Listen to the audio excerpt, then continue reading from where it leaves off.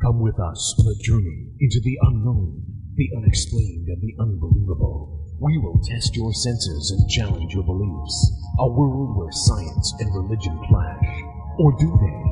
You will meet real people and hear real stories, but you will not believe. You will witness strange sights and hear strange sounds, but you will not believe. This is the New England Ghost Project. Welcome to the nightmare. Good evening, everyone, and welcome to another edition of Ghost Chronicles International. I'm Ron Kolick, and with me, all the way across the pond, is the gold standard in ghost hunting, Mr. Stephen Parsons. Good afternoon. How are you? It's afternoon there? No, it's evening here. It's evening here. Is it? No, it's not. Yeah, it's dark outside. Daylight saving time makes it dark. What, 3 o'clock in the afternoon? And it's snowing and everything. Seriously? Anyway. 3 o'clock in the afternoon. Yeah, it is. Yeah. Yeah, I think Mercury blotted out the sun. That's what it was. It's been transiting again, has it? Yeah. Have you seen that, by the way? Any footage of Mercury going across the sun? Not this time. I remember myself and Anne Winsper went up to one of the observatory in Cheshire many years ago to actually watch it real time. Very good. I thought it only happens once every 40 years. Oh, maybe it was a Venus transit then. Yeah, maybe it was. Unless you're older than I thought. Well, if it's only every 40 years, then yep, I would have been around for the last one. With the Anne Winsper? No. Hey, did you see that Pluto's back to being a planet again? Oh, thank God. You know, yeah, I started to die for that. NASA reinstated it. Yeah, well, it's about time. That's all I have to say. So does that mean we've now got 10? I have no clue. I think we've got 10 planets. 10 planets now. 11, 12, 13, who knows? There's Planet X and, yeah, there we are. Hey, did you see the link I sent you for the Seaforth? You can be a citizen of Sealand. That's nice. You can buy a lordship to go with your other one. Oh, that's pretty good. Well, I sent you the link a few days ago after the last show where we did about the coastal seaforts in Britain, and we spoke about the one where it's a principality. So I eventually found the link, and they're promoting that you can buy a lordship of the Principality of Sealand. That's pretty good. Which I know you collect lordships, so... yeah, I do. So I thought, can't have enough of them, you know. Thought it might have been of interest. Anyway, anything new and exciting that we should know about? No. I got sent a load of pictures today of a semi-naked psychic.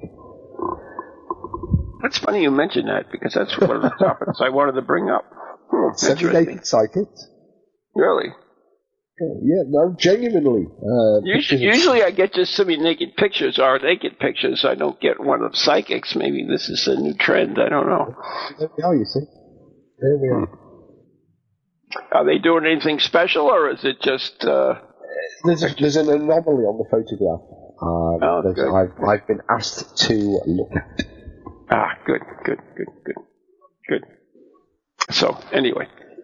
Apart from that, there's an SPR Council meeting Thursday, Friday. Oh, good.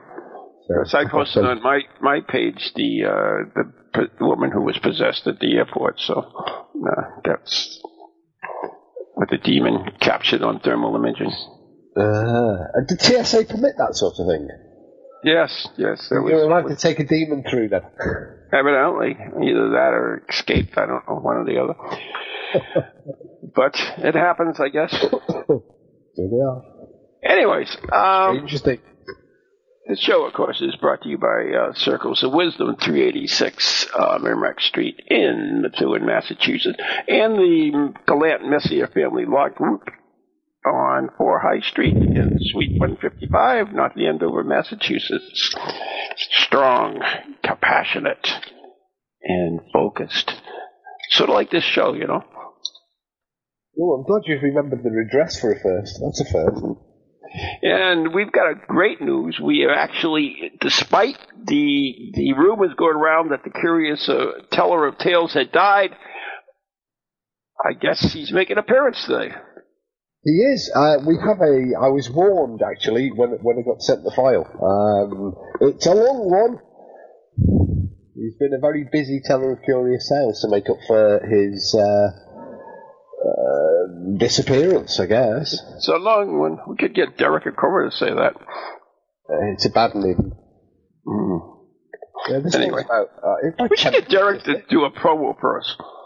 Well, I don't think he's speaking to me at the moment. Oh, never mind.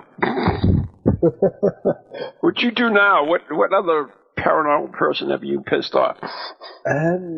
Yeah. Well, actually, funnily enough, only this week, we had a new paranormal group formed in West Wales, and I that's reached different. Yeah. Well, you see, we haven't had one for a while, so I reached out to them and said, "Hey, fancy doing the West Wales? Come on the show, tell the world, tell West Wales all about yourselves." And they said, "Yes, please." Then, so a date was all arranged, and then another paranormal investigation group messaged them, and then they started fighting between themselves. Now, I was just a passive observer in all of this until the second paranormal group tagged me and tried to drag me, and I didn't respond.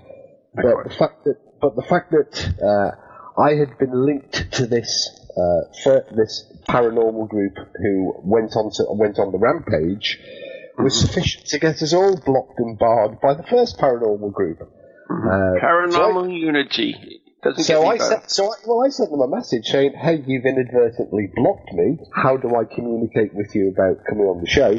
"Oh, we don't want to do the show now." So just stop it, huh? Basically, yeah. So I inadvertently got dragged into somebody else's war. It's a great thing, social media, isn't it? You do absolutely nothing. You reach out, you say, "Hey, come and tell us all about yourselves. Showcase yourself." And then they start fighting amongst themselves, and then we all get blocked and deleted simply for being on the other person's contacts list. That was my only crime. Well, I'm sure you would have committed something sooner or later, so. Do you know, actually, with all of the local paranormal groups, I've always thought that it's not my place to. The West Files isn't for me to have to spout off. We've got Ghost Chronicles for that. Amen.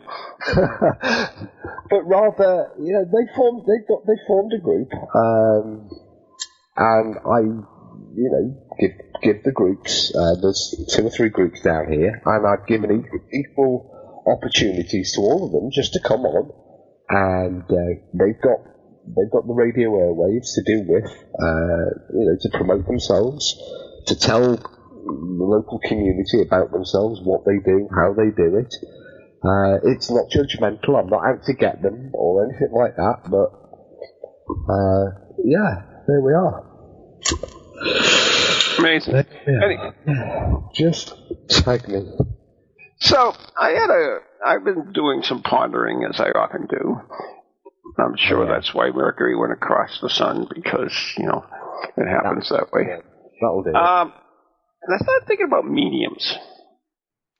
And there have been mediums through the centuries now, and they've used different methods of communications. And one of them we don't hear too much about is the megaphone. And Spirit trumpet. Yeah, Spirit trumpet, the megaphone that she was reading. Oh, we do. It's still quite popular. You can still buy them you can buy them on eBay. No, you don't hear really anything. I never hear anything about them. Nobody uses them in any investigations. Nobody uses them in seance. Certainly not in investigations, but they are still used in some seances here in the UK, and they are still available to buy. Nice handmade aluminium ones, or I think the originals were either aluminium or celluloid. You could get a choice of both, but the modern ones are aluminium, made to order, and they're quite pricey too. They're not used commonly. You're absolutely right. They've very much fallen out of favour, but they haven't quite disappeared. I mean, it's kind of an early electronic form, non-electronic form of, you call it VP, wouldn't you? Voice phenomena. Mm-hmm.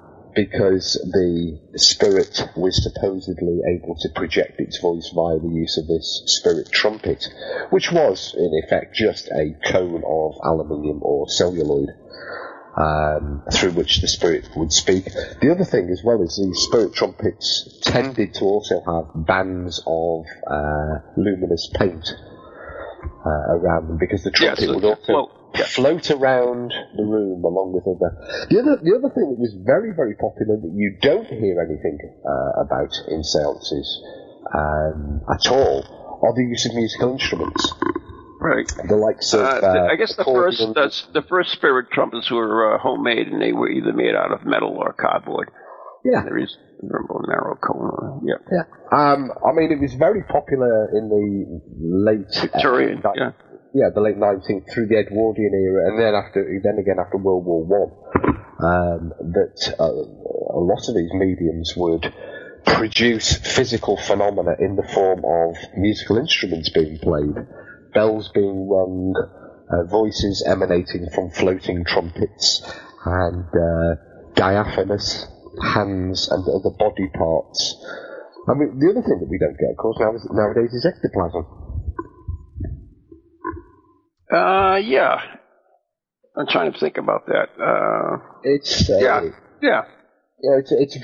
I suppose there might be the odd one still out there, but I can't help feeling kind of pleased about that, because having seen a sample or two of ectoplasm, it's not something I'd want to be handling on a day-to-day basis in seances. You know what's interesting, and you bring that up. Without rubber gloves, anyway. Yeah, I know. I had, one experience in my investigating. It happened very early in my years, and I've never been able to explain it. And I found other instances regarding it, but it's a black, thick, oozy gook that materializes, and of course that happened to me at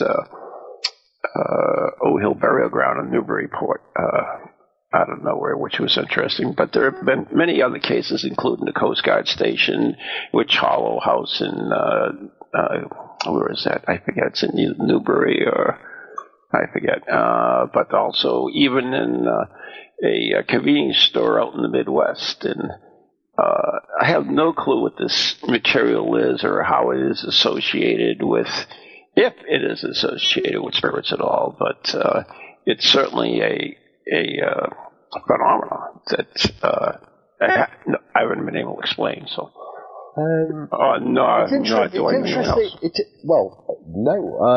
It's interesting that you mention it. I mean, is it? If you hadn't gone beyond the burial grounds, then when a corpse decomposes, you can get this black tarry exudate. Yeah. Totally understand that, but why would it appear in midair on me? If it had just been the burial grounds, then perhaps we'd have been onto something there. But no, it doesn't tend to appear in stores and floating around the Coast Guard station and places like that. Yeah. But when bodies do decompose, they do, in some circumstances, they can produce this black, oozy, nasty, charry stuff. So, anyways, I'll put that out there if anybody else knows of any other experiences. Of course, the Tia Flat. Or if indeed any of our listeners or podcast listeners are able to manifest ectoplasm. Oh yeah, we're interested in ectoplasm too. Yeah, pop it in the jam jar and we'll send you a... Send your snots. Send your snots to us. Yeah, send the snots to you. I'll just deal with the ectoplasm. Thank you. I don't know if it's hazardous material. If it can make it through TSA. Yeah. Do we need hazmat suits? Yeah, probably. You need hazmat suits for everything nowadays. Hey, seriously. I mean, it's got nothing to do with the paranormal, but it is bizarre. We've recently, our local local town council have recently changed our recycling, and they've given us these blue plastic bags in which to put cardboard. Now, previously, if we had large pieces of cardboard, like a large box that contained a household appliance, then you would load all of the other cardboard into the big box and they would take it all away. Mm-hmm. But they won't do that anymore. It has to be inside the blue bag. We cut up ours and put it in. If you get a big piece, like a big box, and you used to cut up all the other bits and put them in the big box. Oh, in ours we would cut that big box up and put it in the bin. We have recycling bins that are designed just for recycling. We have these bags. Now, somebody wrote to the council today and said that they just got a new domestic appliance, and the box was very big, and way, way, way bigger than, even if they cut it up, it still wouldn't, the amount of card wouldn't have fitted in the blue bag. Right. So could they just leave out the box itself with the rest of the card in it? And the council's response was, no, our refuse collectors are not allowed to pick up the cardboard box on its own due to health and safety. I have no clue. No, I'll leave you to ponder that one. If you cut it up and put it in a blue canvas bag, they'll take it, but if you leave it intact and whole on the curbside, they won't take it due to health and safety. Whatever. Yep, you ponder that one for a minute. No, I can't. No. The ludicrousness of modern life. So, anyways, I guess the spirit trumpet was popularized in the 19th century by Jonathan Coons. You ever hear of him? It was popularized by several mediums, and it was used by several mediums. Well, I don't know who. I don't know who claims to be the first. He had a cabin in Athens County, Ohio, and was a fanatical about his spiritualist things and did free public seances. So, I try to get back with how they attribute it to him, but I don't see anything on here. Does he claim to be the first, or does the article claim he's the first? Or? Yes, it does, actually. Oh, I wasn't aware of that, because, I am aware of it being quite a popular device, right, used in many seances, but to be honest with you, I'd never really considered who was the first, and frankly, I was never really that bothered who was the first. And like a lot of things, I'm guessing that there's probably, these sort of things tend to develop, not spontaneously, but they tend to start to develop in several different places around the same time. Like with electronic voice phenomena, in its modern guise with the Franks boxes and things, because although Sumption is always credited with being the first, in reality, there were others also experimenting along the same lines as him. Yeah, it's interesting. He just got it out there. It's like with Bell, isn't it? Yeah, pretty much. What about, you ever hear of I'm trying to read out, the psychic researcher William Jackson Crawford? I know about him. W.J. Crawford. Oh, yeah. Worked with the Gallagher Circle. Well, he was a member of the SPR, and in fact, I've written about W.J. Crawford. He was an engineer who worked in Belfast. Right. And he worked, one of his interests was a physical development group that involved a family called the Gallagher family, who they were quite a normal working class family, and they had their own little family seance group, and they worked with Crawford almost exclusively for quite some period of time, and ultimately he wrote a book about Yeah, experiments in physical science, levitation, contact, and direct voice. That's the one. And he did a very, very... I've got the book here. And he wrote a very good account of his experiments that he did with the Gallagher family. The main medium, although all the family did claim to be mediumistic, it was primarily the daughter, Catherine, who was the most psychic, or the one at which the focus of the majority of the activity or the manifestations took place. Mm-hmm. It also, in addition to the physical phenomena as well, there were also sound phenomena, which I believe Crawford did record, and the recordings are still somewhere out there. However, a year or so after Crawford, another investigator visited the family and declared that what they were doing was nothing more than conjuring tricks.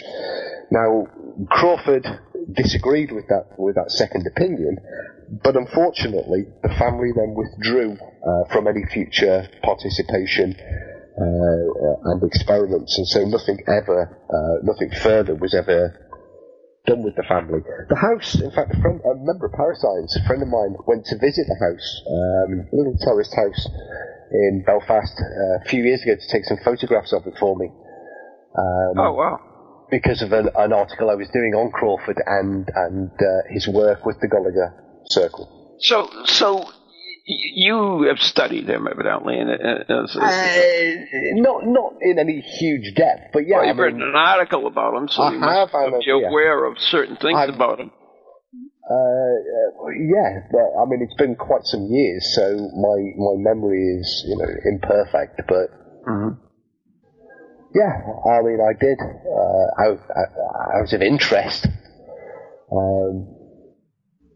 do some research on Crawford, because he was one of the... Was he a legitimate researcher? He was, and he was also a fully qualified and highly skilled engineer, which made which made his measurements more valid, because he was able to conduct measurements in a meaningful and proper fashion. He didn't just randomly go in there and just mess about with, on the spot experiments. He devised proper experimentation to try and test the phenomena that he was witnessing during the Gallagher seances. And he remained convinced afterwards, that the experiences and the events that he was witnessing were absolutely real. So he did. He believed in it then. Yes. He didn't at first. I mean, he was objective, but he became convinced by what he had seen, but also by the fact that the mediums, the family, had withstood his testing and the experiments that he carried out with them, and with their consent. So, I mean, we look at, Thomas Gwendolyn Hamilton, which I've always been fascinated because I got to meet his granddaughter and everything else. I saw the original, actually had in my hands the original photographs that he took.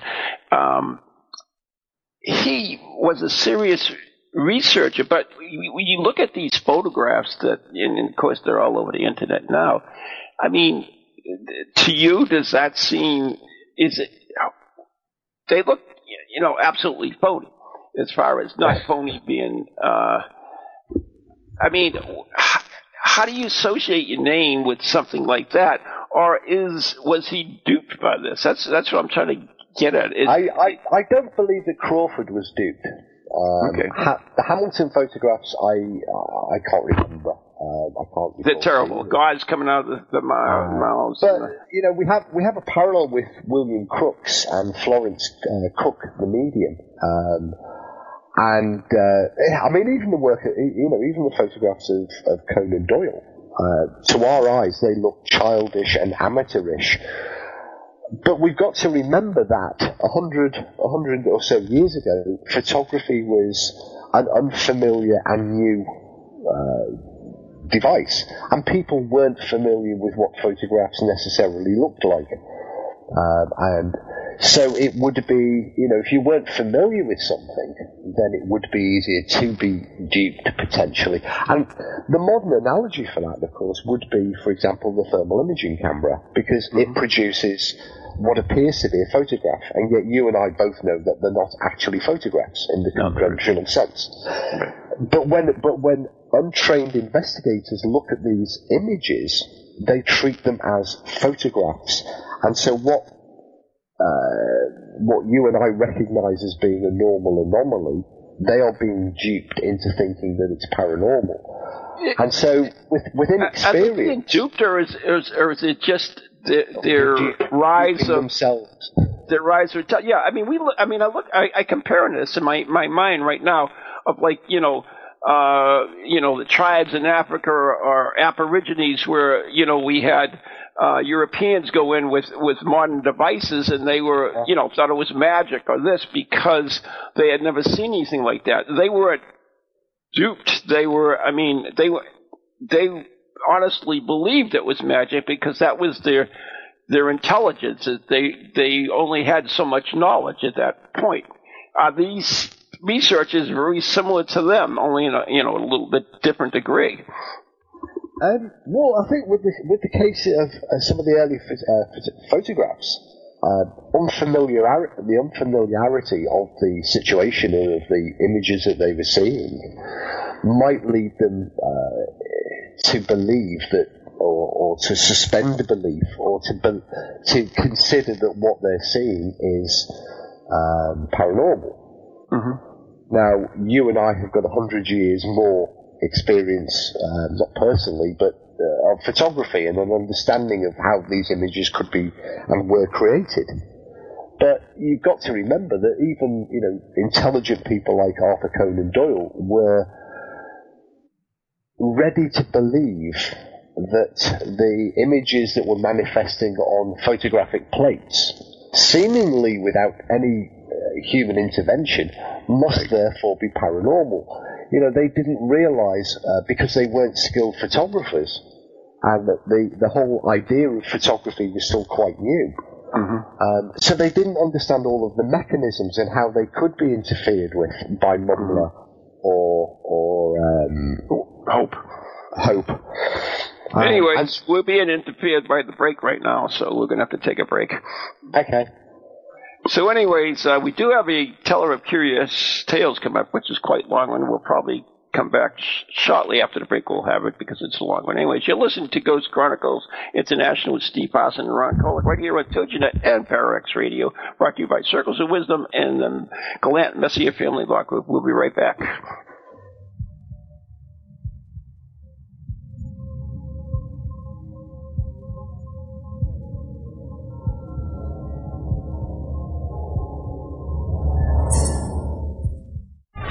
Welcome to TogiNet, radio with a cutting edge. Do you have a paranormal event, book, or something else you want people to know about?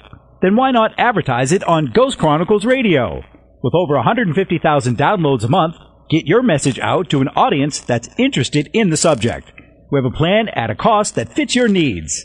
For more information, contact Ron Kolick at anyghostproject@comcast.net or call 978-455-6678.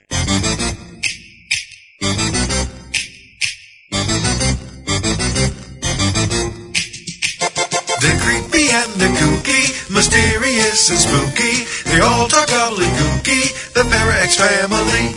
The shows are paranormal, not stuffy but informal. The topics are abnormal, the Pararex family. They're strange, deranged, unrestrained. So grab your favorite brew, it's time to rendezvous as we give awards to the Pararex family.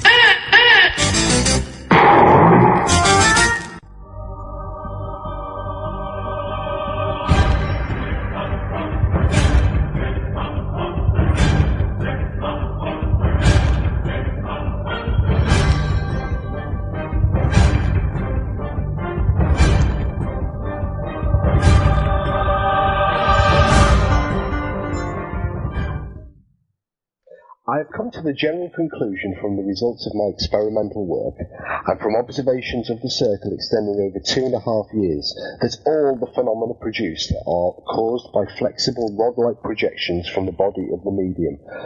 That these rods are the prime cause of the phenomena, whether they consist of levitations, movement of the table about the floor, rappings, touchings, or other variations. The words of W.J. Crawford, writing in The Reality of Psychic Phenomena after his 2.5-year study of the Gallagher Circle. Good afternoon, you're listening to Ghost Chronicles International Part 2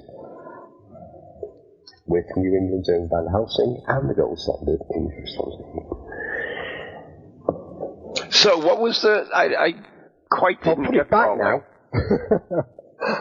It was... What was the gist of it?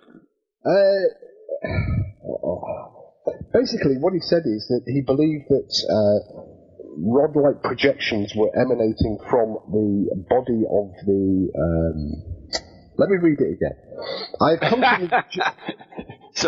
come to the general conclusion from the results of my experimental work and from observation of the circle extending over 2.5 years that all the phenomena produced are caused by flexible, rod-like projections from the body of the medium. That these rods are the prime cause of the phenomena, whether they consist of levitations, movements of the table about the floor, rappings, touchings, or other variations. And that's the last chapter, General Conclusions.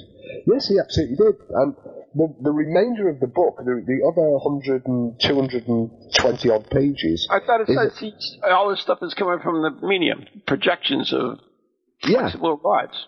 Yeah, but that's the conclusion after 220 pages of highly detailed measurements and scientific apparatus being employed. There's plans and drawings of all of the equipment he was using. There was a phonograph recordings. I mean, there are as I said, 200 pages of quite detailed scientific experiments, complete with, like all good engineers, he doesn't just describe the experiment, he lists the equipment, he describes the equipment, he describes how it was done, he describes how it was operated, he describes the results that were obtained, and then he reaches a conclusion which I outlined.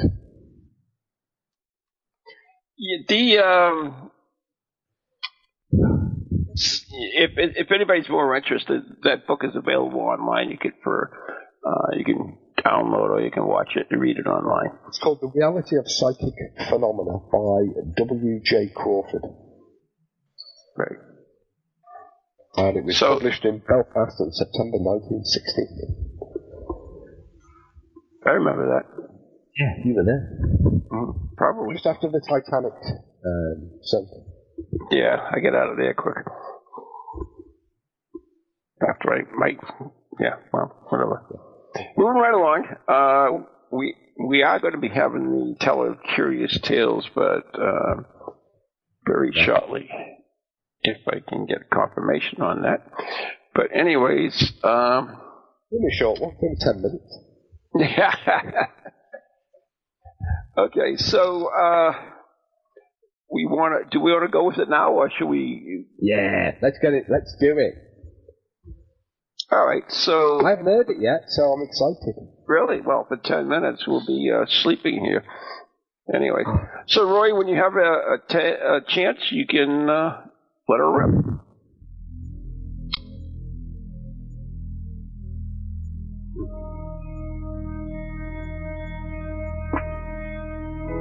Tonight, I, the teller of curious tales, open my book once again and bring you strange and unusual stories. True stories, stranger than any fiction ever. Listen to the teller of curious tales.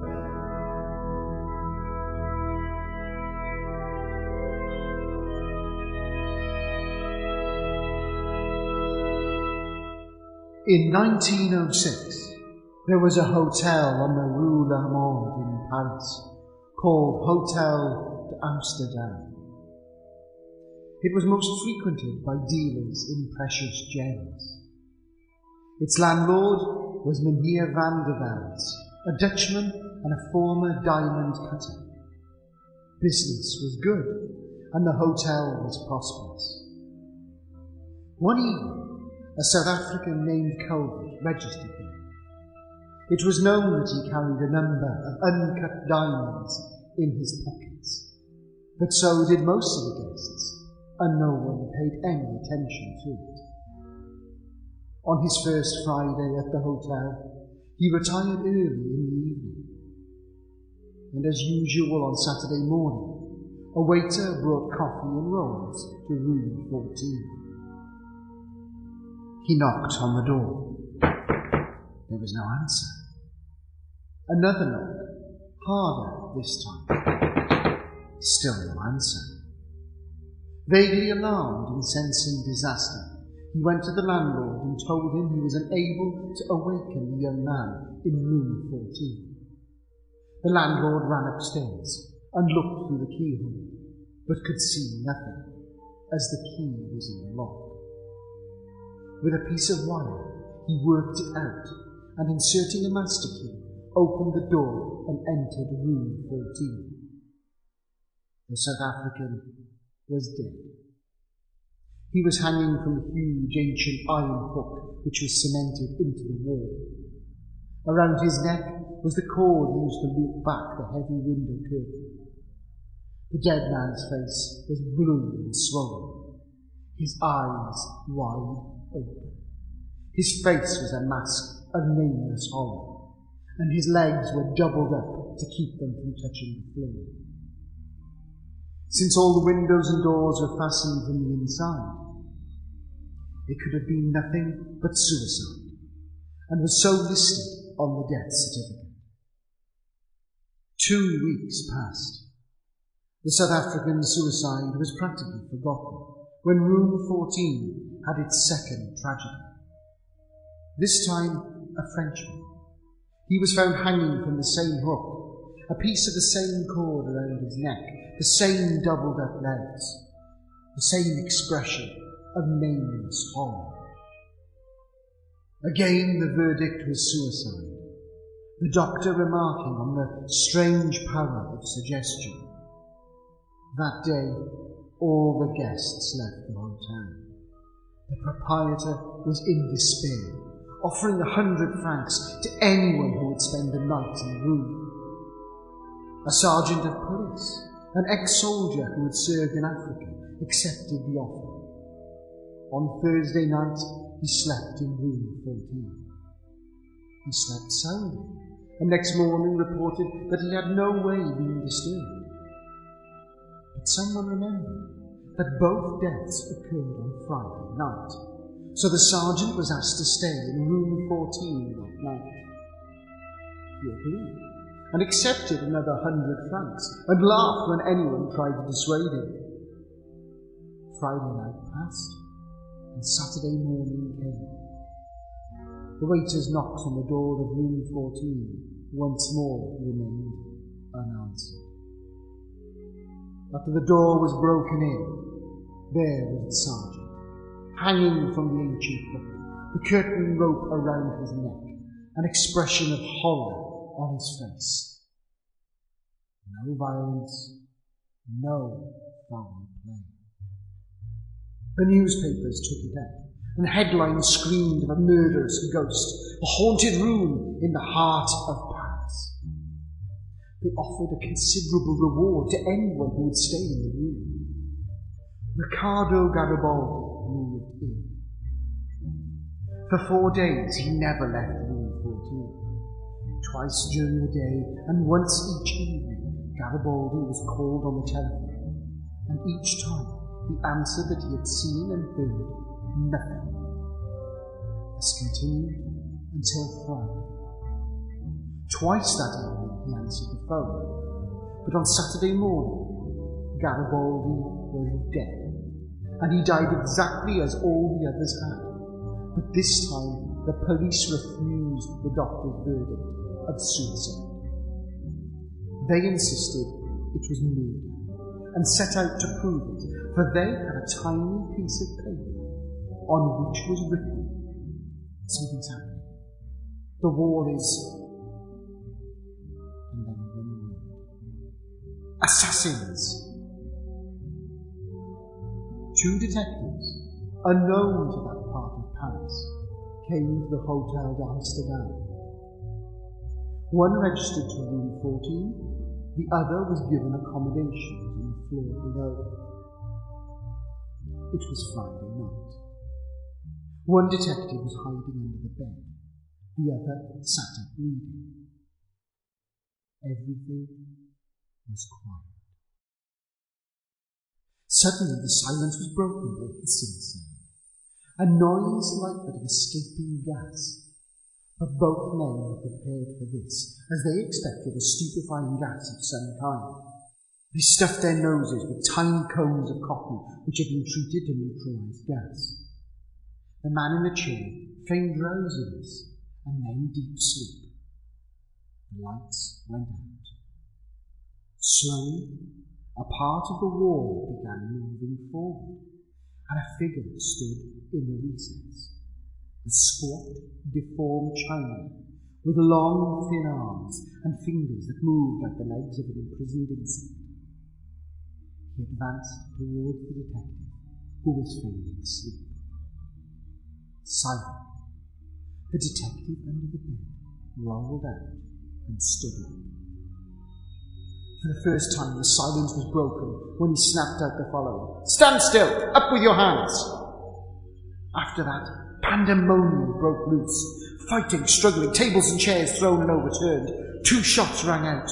Whistles shrilled in the street, the sound of running men and trampling feet. Then quiet again. When the detectives turned on their flashlights, they found 2 Chinamen and a white man on the floor. Both Chinese were unconscious. The white man was stunned. By the time the 2 detectives had handcuffed the latter, 6 other men were driven through the secret wall opened by the police. After these men were safely under lock and key, a careful search of the premises was made. An underground passage leading to room 14 from the house next door was found, and through this passage the murderer had come to rob and kill. Stealing silently into the room, he strangled his victims, whose legs were then doubled up, and after rigor mortis had set in, a rope was put around his neck, and he was hung on the ancient hook. So was solved the mystery of the suicide room. The gong strikes. My time is up. The teller of curious tales has closed his book. On my next visit, I'll bring you other stories, curious tales, strange beliefs. Until then, sleep tight.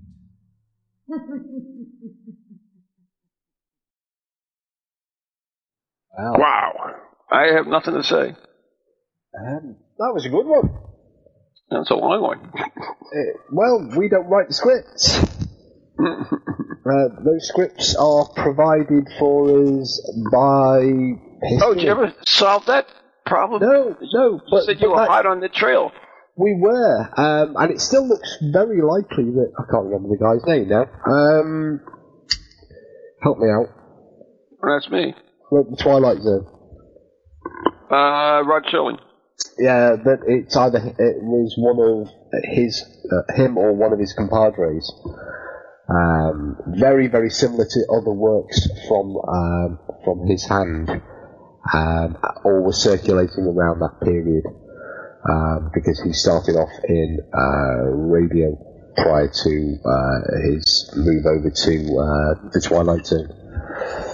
So, yeah. But as I say, we don't write the script, so we can't control the length.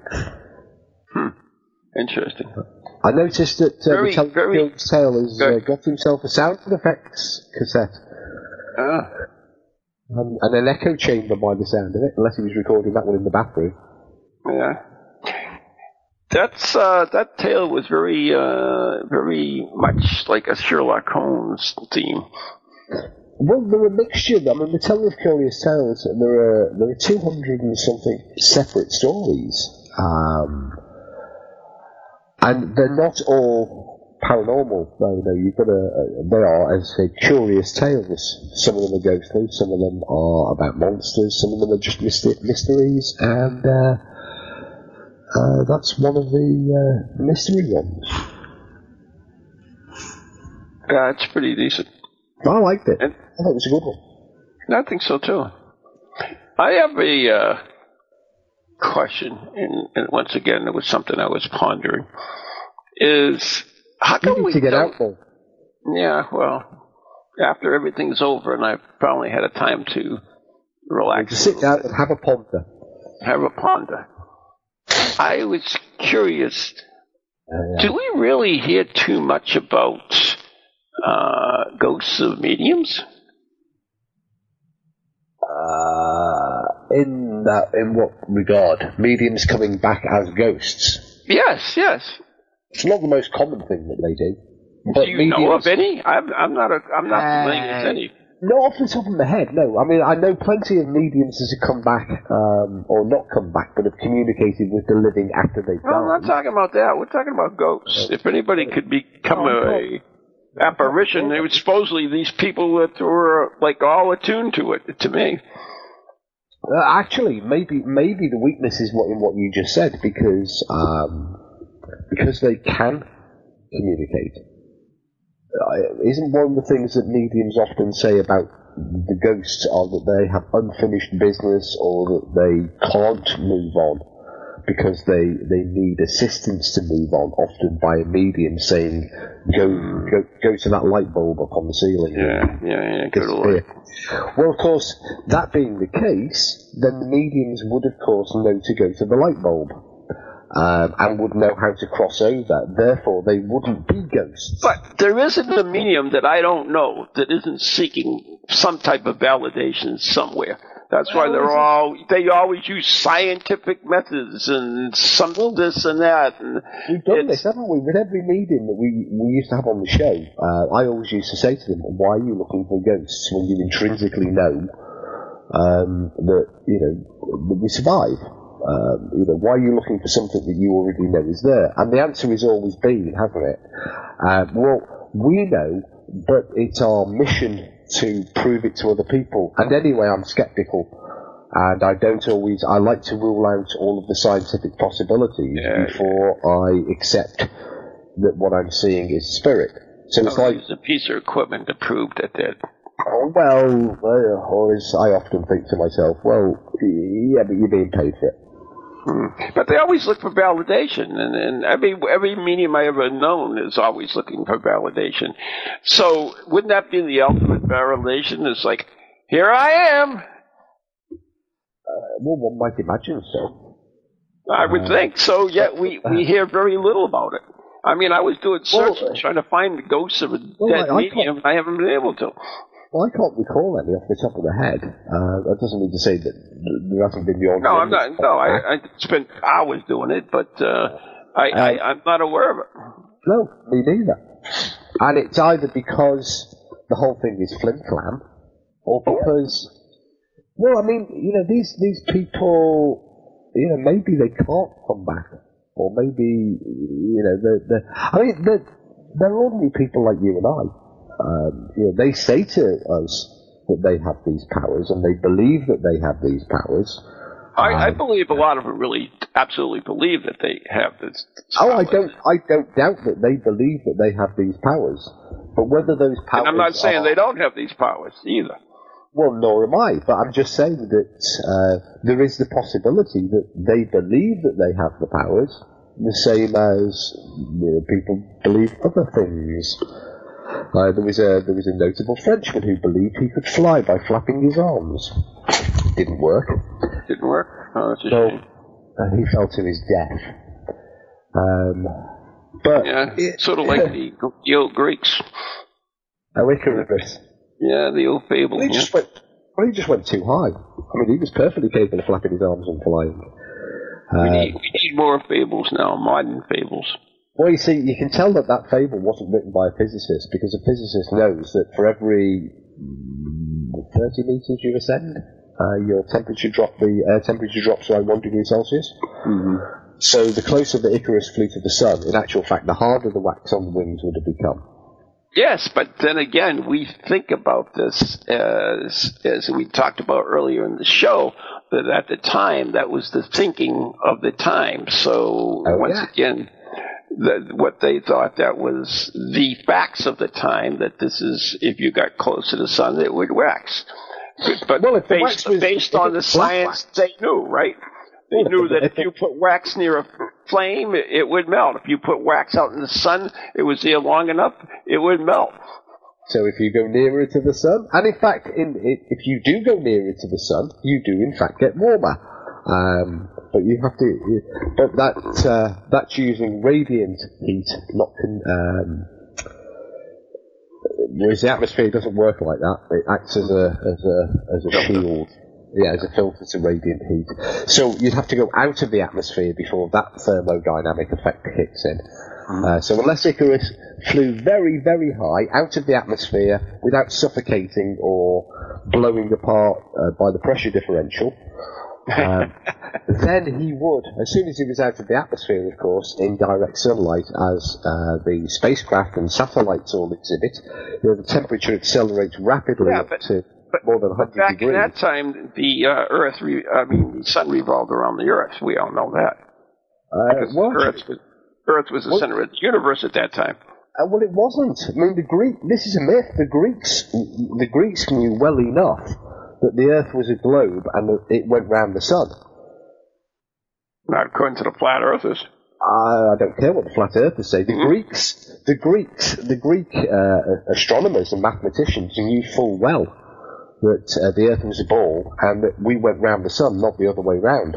The information was never lost, but the Catholic Church didn't like the idea, and so they had a good old go at Galileo for daring to suggest that the Earth was in fact not the centre of the known universe, when in fact it had been well known for several hundreds of years, a millennia or more, that and had been demonstrated by the Greeks that this was absolutely the case. But the Catholic Church didn't like the idea very much. Now, I know we're running down at the end of the show, and I would wonder if you had saw this, where they now believe that the Earth, at the time of the dinosaurs, was actually halfway across the galaxy. From the galaxy spins, and where it was half a revolution from where it is now. I was aware that we're not where we were then. We went there quite a way. I mean, but then you've also got to consider that, I mean, you're talking about 65 million years ago when the dinosaurs disappeared. The night sky looked very different to us because a lot of the constellations that we're used to seeing, and in fact have only been visible for the last 10, 12,000 years, 30,000 years, just weren't there then. So the Plough, the North Star, Orion, all of these great constellations wouldn't have been there because we were in a completely different part of the universe, facing in a slightly different direction. Well, we were in the same place. It's just that the universe is constantly rotating. We're out on one of these spinny arms. No, it rotates as well. I mean, the galaxies rotate. They go round together, right? Kinda. But it does materially change. And in fact, archaeoastronomers have used that to look back at how stone alignments would have looked 10,000, 20,000, 30,000 years ago to our ancestors. Sense. Right, yeah. And, they've got mathematical programs that can run back the stars. And they do, I mean, they haven't moved very much in 30,000 years as to how they are today. but over 65 million years or 100 million years, they would have significantly varied in their place. But the Earth was still in the same relative place inside the galaxy. Right. I was, when Ron was a young lad, I had bought him a nice telescope, and along with it came a nice program on floppy disks. Remember floppy disks? And you could actually see the stars at any point in history, where they would be, and with this program, it was pretty interesting, especially for that period of time. I bought one of them to use on my old 386 computer, and you could be able to track back the stars. Yes, you could stand at Stonehenge and wind back. Yeah, absolutely. Look at the stars. It was cool. But you can do that now on Google Earth, weirdly. I know, but you know, that was fascinating at that time, though. Well, I mean, do you remember the other thing that the must-have computer floppy disk box set for Microsoft Encarta? Oh, yes. The dictionary. The encyclopedia. Yeah. And it came on like 25 discs. Yes. And then eventually it came on just 10 CD-ROMs, and then eventually it just disappeared altogether. Yeah, totally, yeah.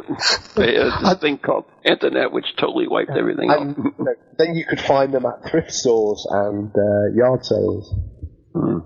Anyways. Cost hundreds and hundreds of dollars to buy those Encarta sets. Are you serious? Yeah. Deadly serious. Encarta would cost...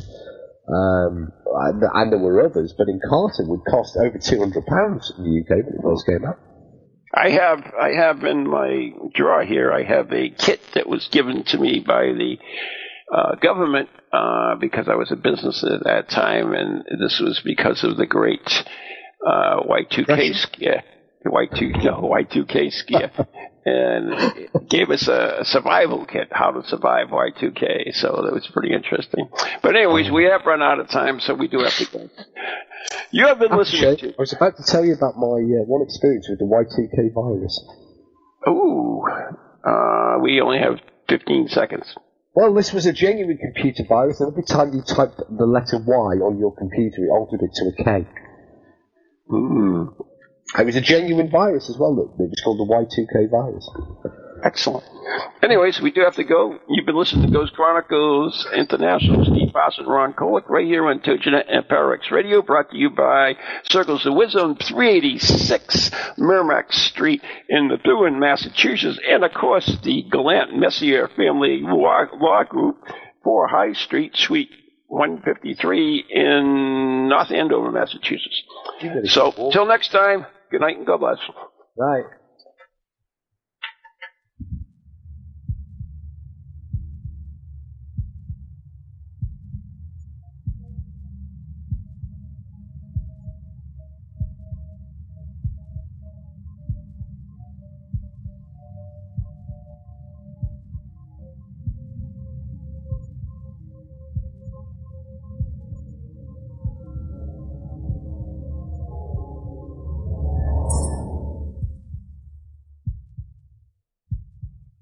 From ghoulies to ghosties, long-leggedy beasties, and things that go bumping in the night. Deliver us, good Lord.